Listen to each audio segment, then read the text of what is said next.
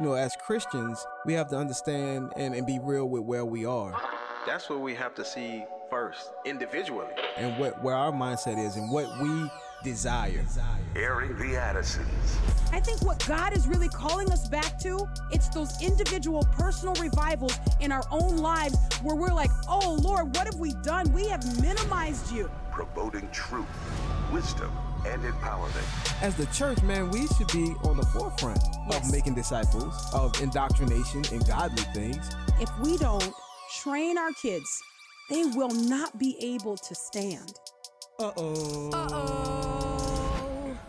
Airing the Addisons. On American Family Radio, thank you so much for listening. I'm Miki. And I'm Will. And Sweet Victory and J-Mac are on tap. Oh, I think I just coined that. Sweet Victory. And Tripoli's like, no, you didn't. It's a song. Anyways, Victory and J-Mac are on tap to help us navigate the show, and we certainly do appreciate them. We're going to get around to some of your phone calls. You can talk to us about today's topic.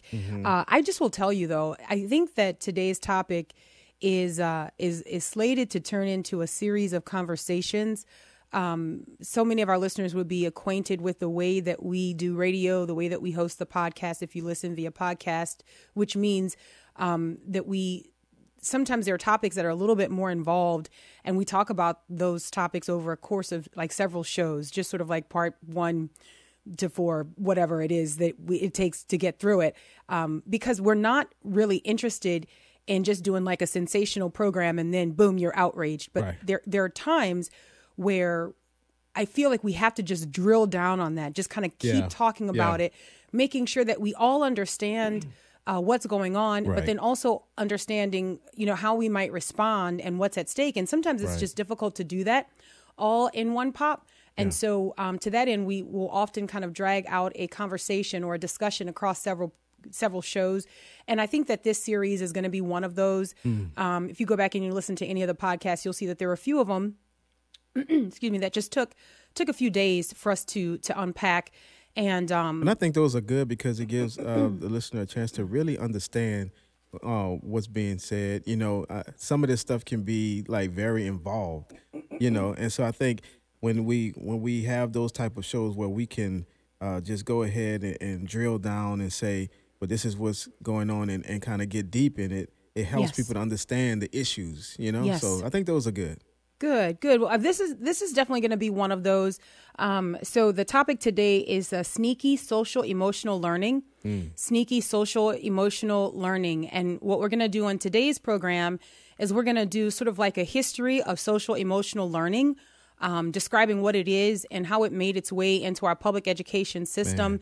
And how now, today we're going to kind of do like a history here. Okay. In future programs, so make sure you listen and probably try to, listen to all of these together if you can. We're going to look at the way social emotional learning has shifted and why parents need to be concerned. Often what we do is we are trying to fend off the big predators, that are coming for our kids. Right. And that can be very difficult to do in and of itself.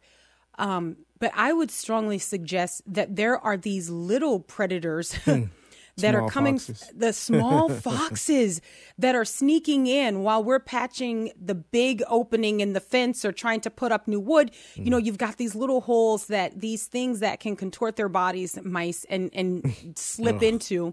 Yuck. Excuse me. They are still coming for our kids. And so, so we want to say that social emotional learning is sort of like would fall into that category. It's been around for a while, but I think many parents would be unfamiliar with it because it is more often something that is just done rather than something that is publicized and then you're ask permission, can it be done, right? Like it's more often something that our kids are participating in because their parents have not opted them out of, rather than it is something that you are asked to opt your kid in. Because a lot of times the parents don't even know, I can hear. Exactly. And that's by design. Right. And I can hear social what? Do what? Exactly. Exactly. And I think that's the intent. I think the intent is if you can keep parents out of the loop and if you can do as much as you want without alerting these parents that often get in the way of our goals and objectives, right?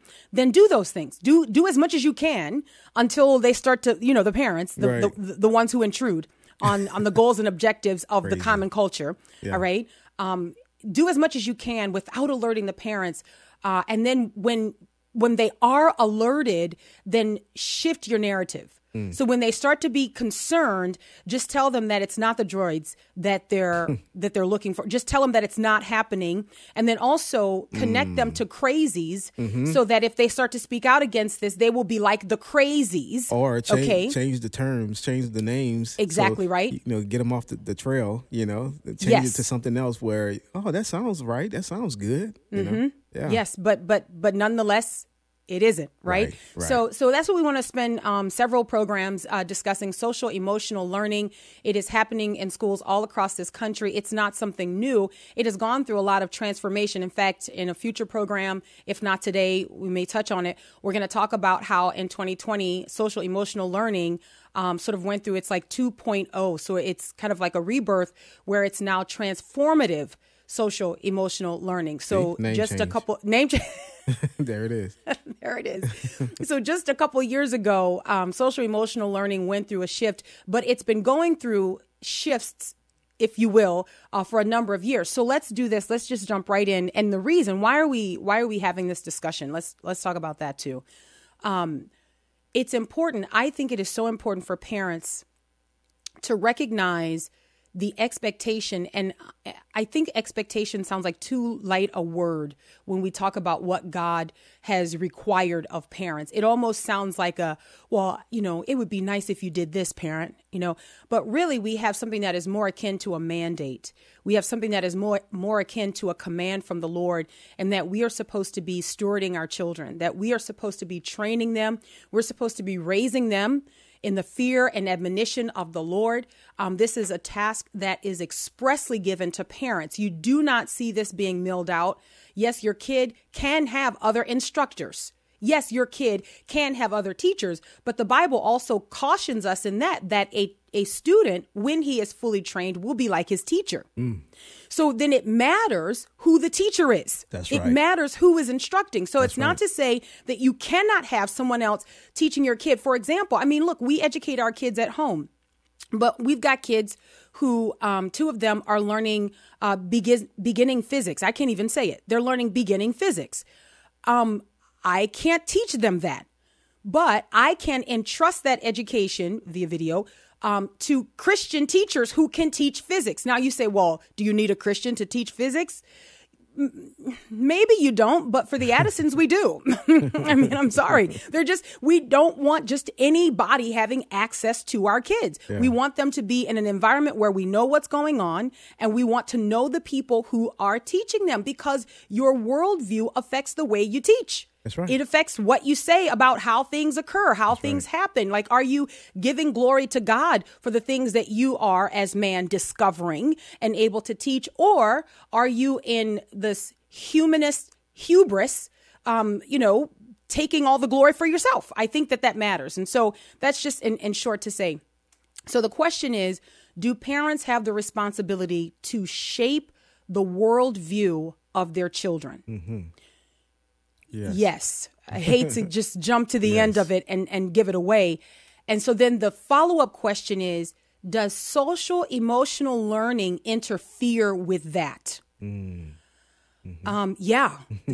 I'm sorry. And people are like, well, that's it. Let's all go home. Yeah, it does. And so what I want to do is I want to kind of unpack the ways in which social emotional learning interferes with our mandate to instruct and to train our children. I think it's important for parents and grandparents to lean in. If you've got kids who are being educated in a public education system, and even in some private education systems, you would have this social emotional learning aspect that has infiltrated even there. And so it would be important for us to understand what's going on. And what I'm ultimately going to get to is a beautiful set of questions that was, let's see, where do I have it? Was put together by a parents' council, which I thought was really great. It's questions to ask your school about social emotional learning. Too often we don't know what's going on and we feel intimidated. We feel because we don't know, then we can't ask questions. So we want to close in that gap on all of these programs, and hopefully you'll listen daily as we cover this particular topic in this particular series, and you'll get some of those tools that you'll need. All right. So having said all of that, let's take a jog down memory lane. And it's amazing that when you start to research these things, you have to go back several years. And when I say go back several years, you have to go back several years to read the information that goes back several years. So people writing about the development of social emotional learning, you don't want to read a lot of the modern sources because they have learned how to craft a presentation that throws you off the scent. So you've got to go back several years to read the information about several years prior to that, if that makes sense. I'm not trying to be confusing. What I'm saying is, in short, you can't trust the internet. So you have to kind of keep digging until you go back to even it. And it doesn't have to be like a Christian source. You're just looking for a source that will give you the facts. You can discern the facts. You can read through that yourself, but just give me the facts without, flowering it up to suit your own needs. So I found this article on social emotional learning, and it was a short history, and it was written in 2011. And one of the things I thought was interesting, and so I pulled from this article, and then I pulled from a modern definition of what social emotional learning is. And so this article back in 2011 was looking at the history of social emotional learning, obviously up to that point. And I thought, in 2021, 2022, how is social emotional learning being defined in schools, and how is it being pushed on children, right? Yeah. So back in 2011, there was a psychology professor at Rutgers University, a man by the name of Maurice Elias, who defined social emotional learning. And this is how he describes social emotional learning as the process through which we learn to recognize and manage emotions, care about others, make good decisions, behave ethically and responsibly, and develop positive relationships and avoid negative behaviors. That seems really simple. Now again, as a parent, I would want to define what are good decisions for you. Do you understand what I'm saying? I would want to. So there are some things even in this, and because I want to be fair, I don't want to be like, oh, look, just a few years ago, I would have been gung ho. No, I don't touch my children. Because even a few years ago, I would have been of the mindset, I do not want you infusing your worldview into, what you are supposed to be. If 2 + 2 is 4, then I don't want you to give any emotional value to that fact. Right. It is. Okay. I just want 2 + 2 to be 4. And I want you to cover that and move on. And if my kid is having a hard time with 2 + 2 being 4, I don't want you to allow that 2 + 2 might be 5 for my kid. Do you understand? Because my kid is having an emotional problem with the fact that he or she can't remember 2 + 2. That's a side note, but that's the kind of stuff that we're doing today in mathematics is very troubling. Crazy. So even just a few years ago, you have the simplicity of social emotional learning being defined as something I think that most people would agree with. Like most people would think, yes, we want kids to make good decisions. And so let me give you an example of this. And this will be some of the things that, which by the way, you saw the modern rise of social emotional learning take off in the 90s, right? So for many of us, our elementary school years, we would not have had or been subjected to a curriculum that focused on social emotional learning. It would have been, and listen, guys, just facts. It would have been good teachers who have moral conviction helping kids with their social and emotional development, and they wouldn't have even called it that. Let me give you an example. So I'm just going to use random names here. So Will hits a kid in class. Okay. Will hits Brandon. All right. And so social emotional learning, the teacher would go over to Will and say, you do not hit Brandon. And Will would go into explaining why he did it. And Brandon's crying over here. And the teacher would say, listen, I want to know what is going on here. But bottom line, we are not putting our hands on one another as a display of aggression. Okay, this is unacceptable. That is social emotional learning. Do you understand? I think most parents would be okay with that correction. They'd be okay with the teacher inserting himself or herself into that altercation and trying to bring good decisions out of that. But that is not what we're dealing with today. When we get back on the other side of the break, we're going to look at how social emotional learning is redefined and is more intrusive than you might imagine. Erin the Addisons, American Family Radio. Stay right there. Our Father, which art in heaven, hallowed be thy name. Thy kingdom come, thy will be done. On earth as it is in heaven.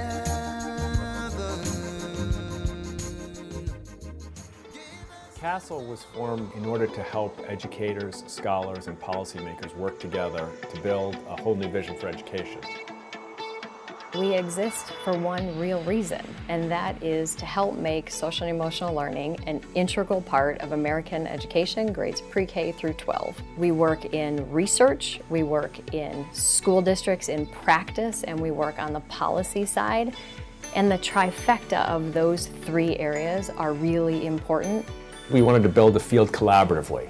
And that's important. Our name, Collaborative for Academic, Social, and Emotional Learning. The C and the L, the collaboration and the openness to learning, the knowledge that there are other people out there doing good work, and we want to capitalize and develop that work as well as our work and think about ways things fit together.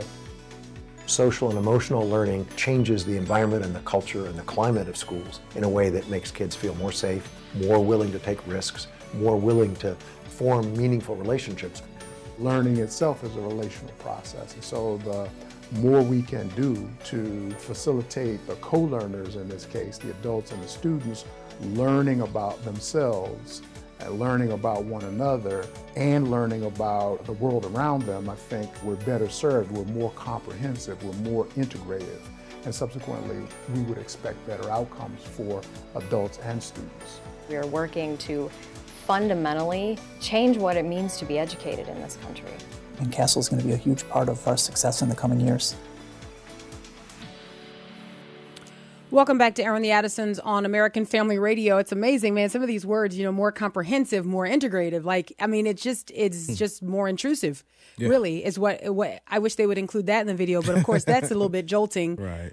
Which is why they didn't ask me to help with the post production. Because I'm like, there are certain words that are missing, and those words are missing on purpose. Yes. Welcome back to Aaron the Addisons on American Family Radio. I'm Miki, and I'm Will, and that was the prayer. We are talking about sneaky social emotional learning. And one of the things I really want to observe publicly here, or just observe out loud, is the way that social emotional learning is usurping the authority of the parents. And it is actually inculcating a different worldview into our kids.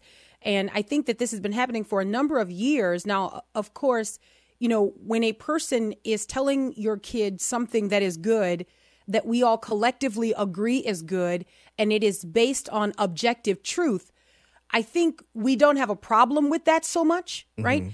But it's when good goes through several cycles of redefinition, right? Like when good is not based on what is objectively good, right? When good is now based on what is socially or culturally acceptable, then we as parents have a problem with that, and increasingly so. And I think social emotional learning, we will discover, has been sort of like as it's been described, this is not my way of describing it, I've just read articles that have described it this way, and I agree, that social emotional learning has become a Trojan horse of sorts. Now, the articles that I read regarding this said that social emotional learning is a Trojan horse for critical race theory. We're going to do some future programs on that, may touch on it a little bit today. Of course, that's kind of where I dwell over there and talking about the dangers of critical race theory. Of course, I want to point that out in social emotional learning. But I think when you talk about social emotional learning as a Trojan horse, it goes beyond housing critical race theory. I think it also houses a usurpation of parental authority. I think it is a Trojan horse for a different worldview, a competing worldview. If you are a Bible-believing Christian and you've got your kids in a public education setting, then I think that what you can see is that this Trojan horse is not just beware critical race theory hiding, in the horse. Beware of everything else that comes along with that as well. So getting back to the point that I began to make in the first segment, looking at the way social emotional learning was defined several years ago, maybe a decade and a half ago, looking at the way social emotional learning was defined, it seemed less intrusive. But today, as you heard in the clip, it has expanded and it has gone far beyond what we would consider, 8 to 315. Okay. So now what is happening is that you've got an entire cultural shift that has found its way in the curricula for social emotional learning that is being pumped out in schools all across this country. And it's gotten a recent boost because you've got all of these COVID dollars that are connected to rebuilding schools. And one of the ways that that the funds are being used to rebuild our schools, in addition to the structural changes that are being made to schools to, quote unquote, make them safer post-pandemic, sarcasm, right. High. Okay. One of the ways that they're using these dollars is also in the area of emotional well-being of kids. And so the social emotional learning proponents are lining up for these dollars and saying we have an incredible use for this money, right. And which means whenever you have more money. So guys, we understand the way that our government works and we understand the way entities work that receive money from our government. So let's just be real about it. Whenever you have more money that's allocated for a specific outcome, then you almost automatically have more need for that money. Yeah, creative okay. need. So you were getting by just fine, right? But all of a sudden you've got post-pandemic dollars that are allocated for the rebuilding of schools. So it's like every hand goes up. Yeah. Who needs more money to this end? Well, we do. Okay, how are you going to use it? Well, give us a second. We'll get back to you. But we will use it and we do need it. So the definition today, you're looking at CASEL's website, the Collaborative for Academic, Social, and Emotional Learning, which is probably the nation's go-to authority. You may have some smaller organizations that are kind of delving into social emotional learning, but going back to the mid to late 90s, CASEL, which did change its name, CASEL would be sort of like the big fish. Okay. It's the big one. And this is how CASEL describes or defines social emotional learning. They say that it is about mastering, quote, the knowledge, skills, and attitudes to develop healthy identities, manage emotions, and achieve personal and collective goals, feel and show empathy for others, establish and maintain supportive relationships, and make responsible and caring decisions. Back then, social emotional learning educators and researchers believed that they could sort of run into a kid's needs and respond to those needs kind of in the moment. Okay. If this kid is withdrawn, this kid is acting out, the teacher's intuition might kick in and say, hey, maybe we need to call for a meeting with the parents. Yeah. Maybe there's something happening at home that we need to deal with. Today, social emotional learning has expanded that the assumption is that the school is the ground for all of the emotions to be developed. The school is the place. So there's no let's meet with the parent. No, the school becomes the parent. In fact, and this is one of the things that I wanted to point out that I think is really problematic. And this is not to take away, please understand what I'm saying here.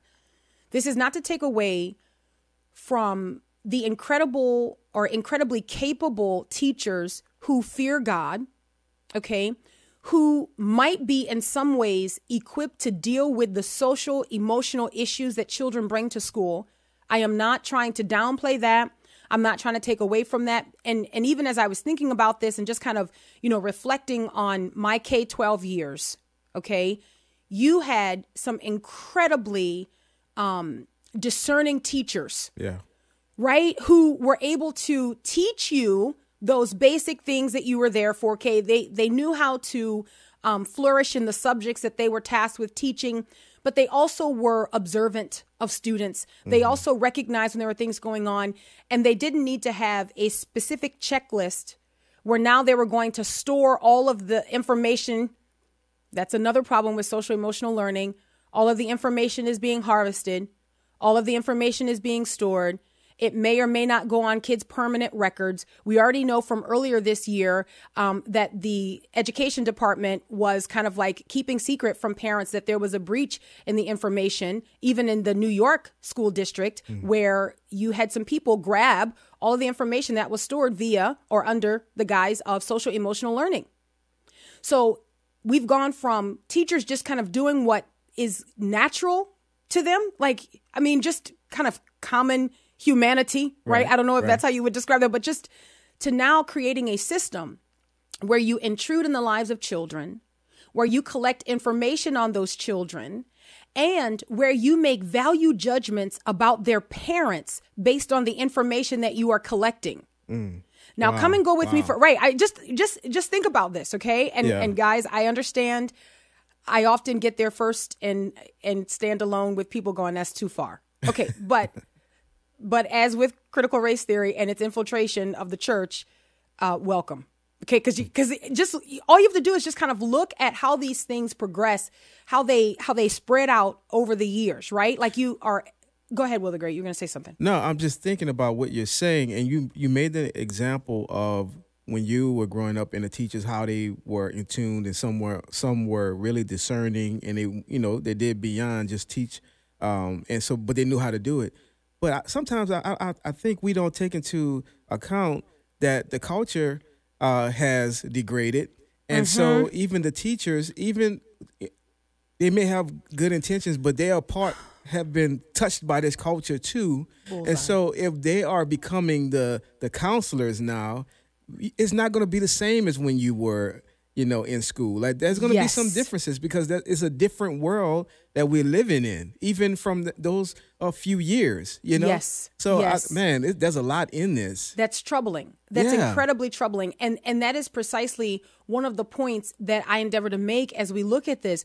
When you have a change in the way people process what is good and what is evil, and when your culture collectively goes through a redefinition or a redefining of what is healthy.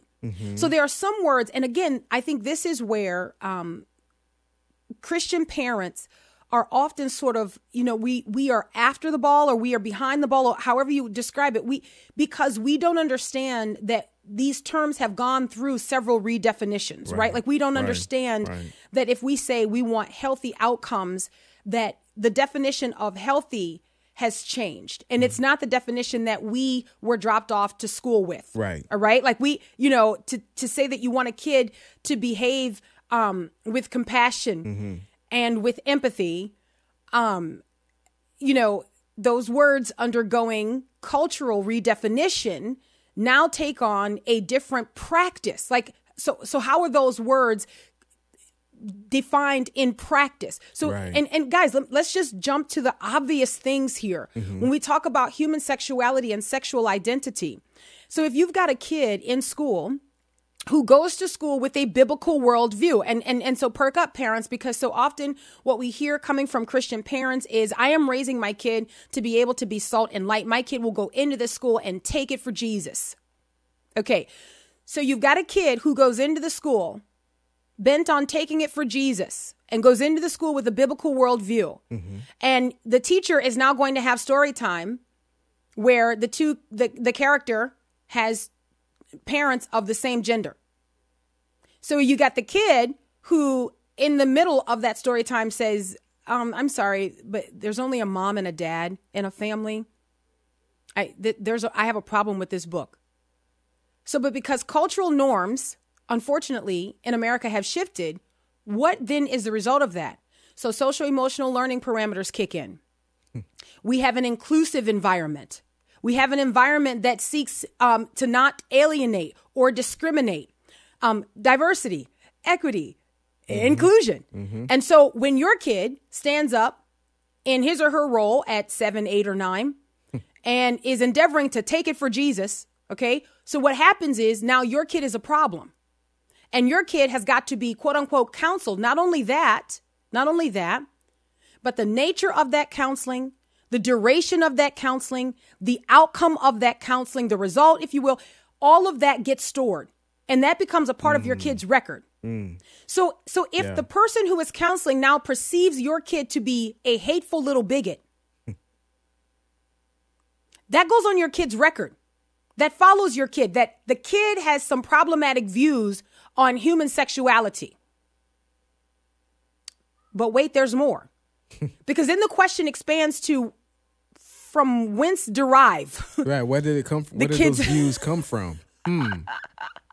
And so then, so think about it though. And I want to go back because they're looking at the modern origins. And I thought this was so interesting to look at the rise of social emotional learning and the original parameters of social emotional learning and how we've moved so far beyond that.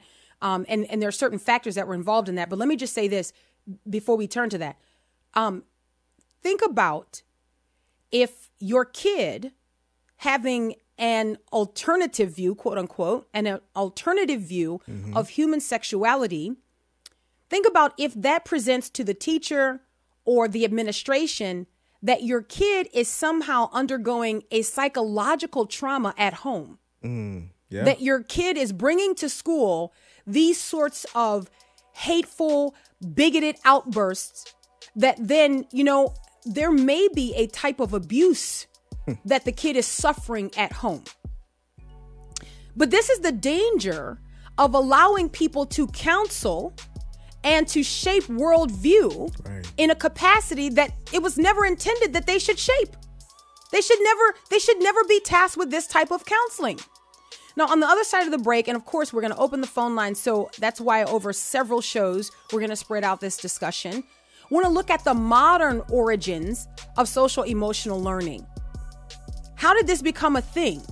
What kind of people were involved in the development of this? And are those people still involved? Or are we entrusting teachers who are having a hard time grading all of the papers they have every week with a task that they are not suited for? They're not equipped for. We'll take the break. We'll be right back.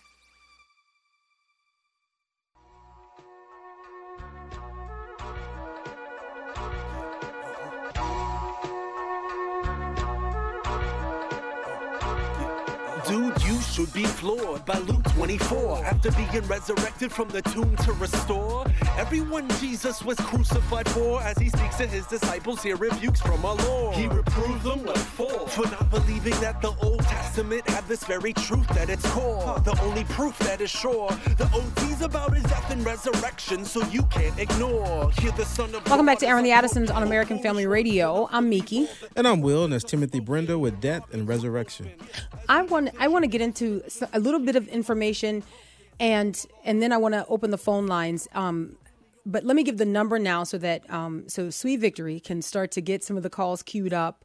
I will say that if the Lord wills, tomorrow we want to look at the dollars, the amount of money that is being spent on social emotional learning. And then maybe after that, we'll look at the shift that it underwent in 2020. That may be a Monday program. So just hang with us here, because one of the things that I think is so important is for us to have a clear understanding to kind of walk our way through what the dangers are, what is being presented under what guise, so that we can make the best possible decisions in parenting our children for the glory of God. Amen. Having said that, let me give the number, 888-589-8840, 888-589-8840. Today we are talking about sneaky social emotional learning. I found this interesting in looking into this topic. The modern origin sounds like an oxymoron, modern origin, but the modern origin that happened in New Haven, Connecticut, happened in the late 1960s. And you're talking about social emotional learning. It's very interesting. So listen to this very carefully here. During his early days at Yale School of Medicine's Child Study Center, James Cormer began piloting a program called the Cormer School Development Program. It was, as he wrote later in a 1988 Scientific American article, centered on his speculation that, quote, the contrast between a child's experience at home and those in school deeply affects the child's psychosocial development, and that this in turn shapes academic achievement, end quote. Let me read that. The contrast between a child's experiences at home and those in school deeply affects the child's psychosocial development, and that this in turn shapes academic achievement.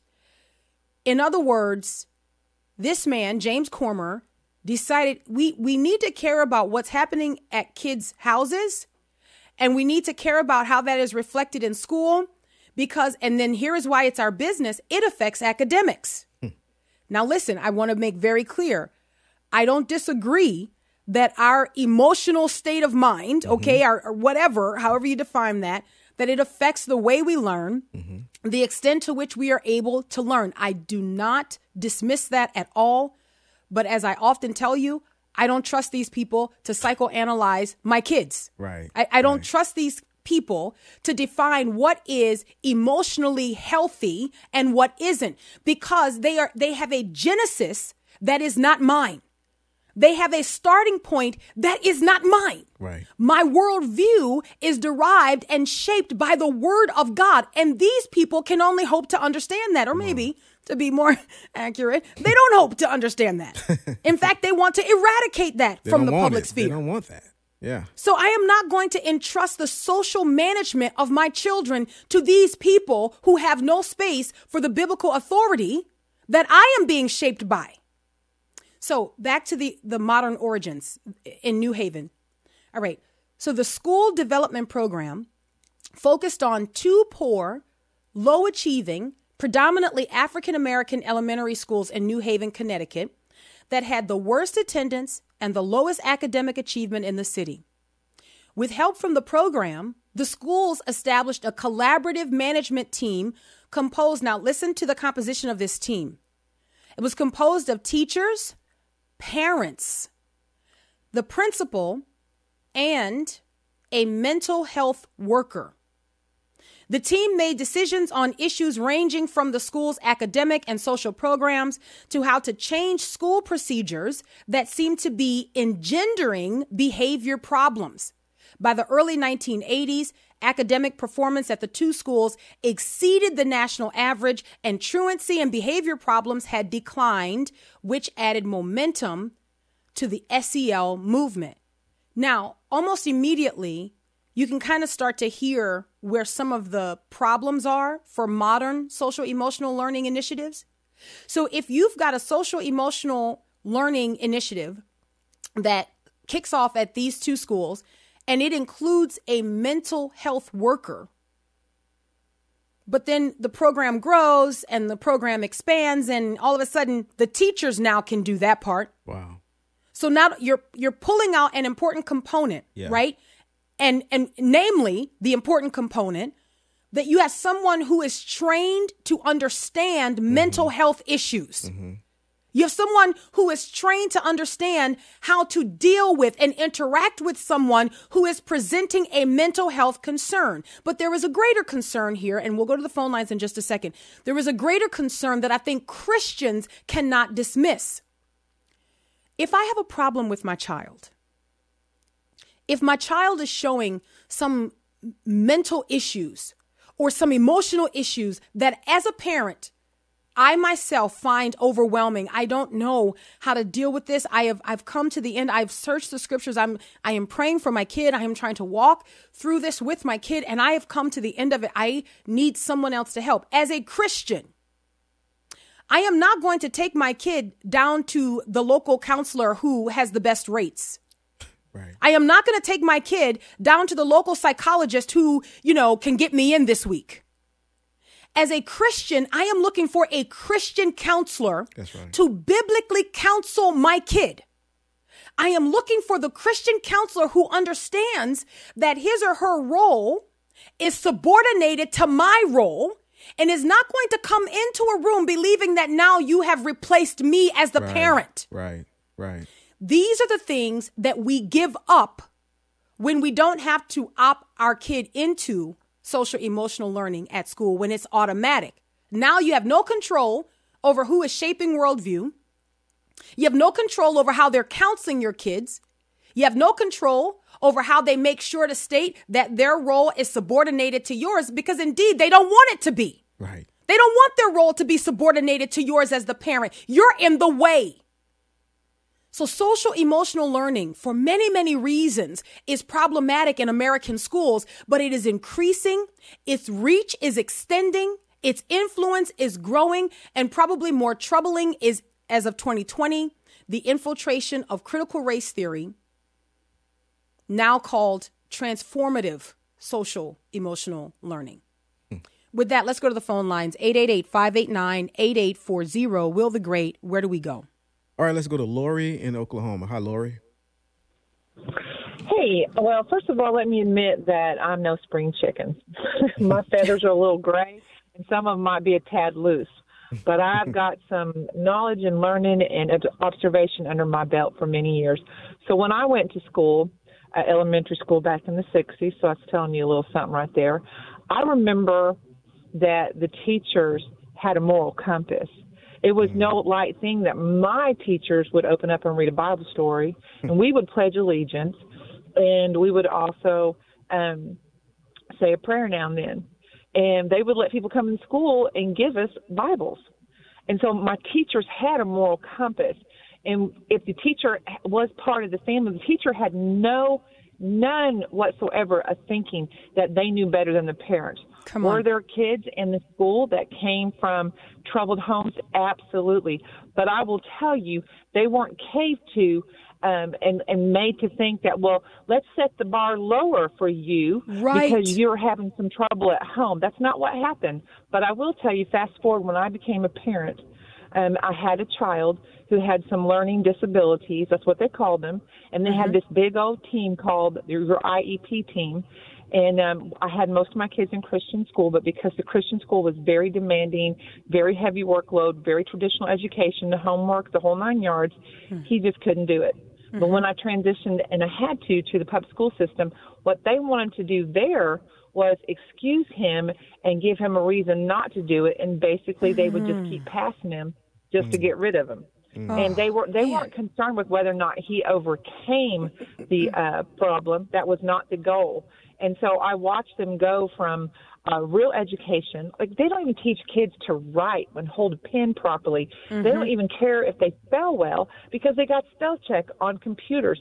So what we're not wrapping our head around is that they dummy down the population. And everybody's living off their emotions. No wonder we have utter chaos, because here's the deal. They'd rather worry about how they feel that day, if they feel like a boy or a girl, whether or not they can pick up a book and read or pay their bills or get a job or get training. And so we have, as Christians, we have opened the door for this. How many of the Christians in these churches all over my town and any state that I've lived in as a military wife have put their kids in school and let them be spoon-fed poison and never once push back because they're afraid to make trouble? Or no, I'm sorry.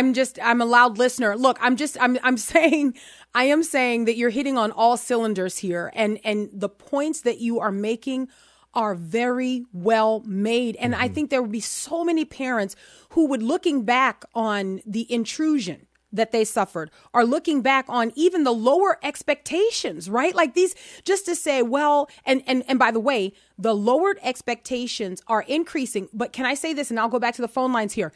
The lowered expectations are not limited to academic performance. The lowered expectations also pertain to emotions and how kids are expected to interact with each other. The lowered expectations also pertain to how you discipline kids, which is why you don't expel kids anymore, which is why you have kids who just get shifted around to other schools, or maybe they get in-school expulsion. Why? Because now we've got these lowered expectations of a kid's ability to engage. So we say, we just can't expect any more. So we can't discipline to that end. We can't discipline according to that antiquated expectation.